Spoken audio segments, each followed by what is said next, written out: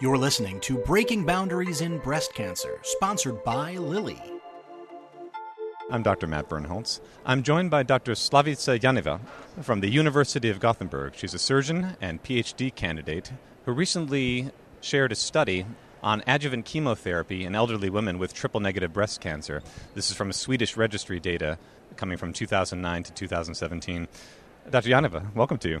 Thank you. So it's exciting to talk to you about this particular study because it's regarding a patient population with a very aggressive breast cancer subtype and a neglected age population to some extent in terms of the question, what do we do with these patients years later when they're older in age? The background on this study indicates that for these patients, there's an increasing number of elderly patients, and we're talking maybe 70 years and older, who, having been diagnosed with breast cancer, there's just not many clinical trials out there focusing on that age group. So what compelled moving in on this study to help try to find the answer of whether adjuvant chemotherapy would be the right move? Well, when we are on the conferences talking about patients, we look at them with this is the grade, this is the nodal status. Then we come to the comorbidities and can they receive it or not? Because the only treatment they can receive is chemo because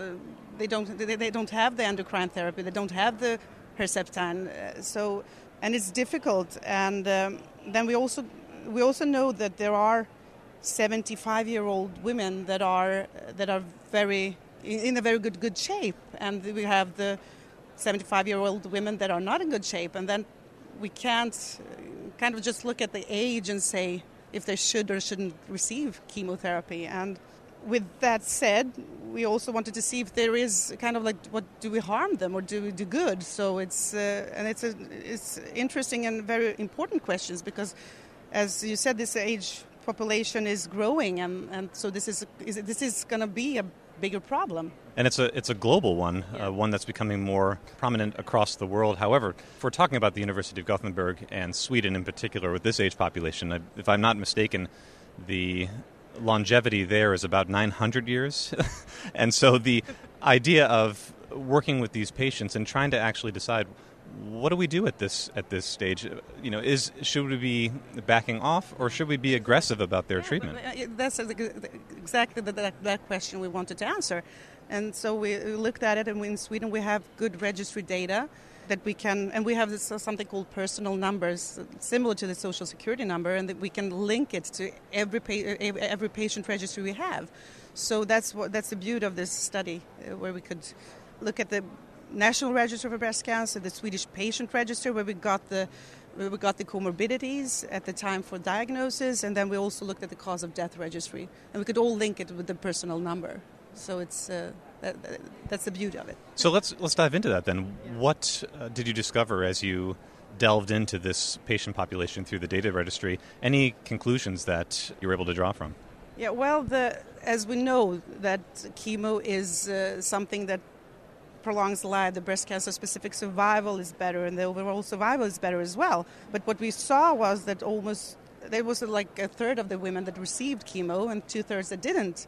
So the interesting part was kind of could we match them and see how? And that is a delicate question, what method to use, and so we used the propensity score matching, where we kind of had it was randomly collected from the cohort.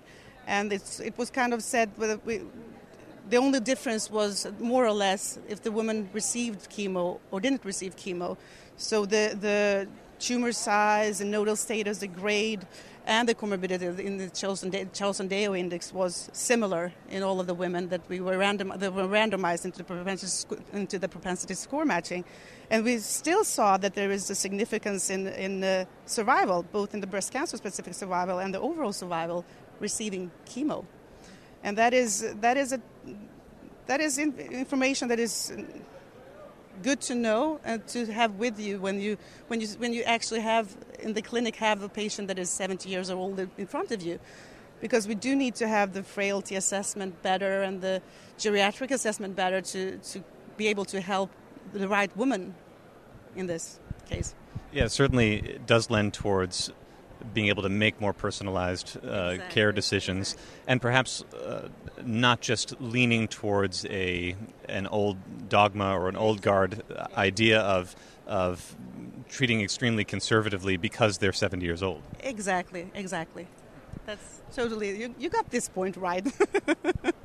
Well, Dr. Janeva, any other thoughts about next steps for helping to elucidate more information about this patient population and new treatment horizons for them?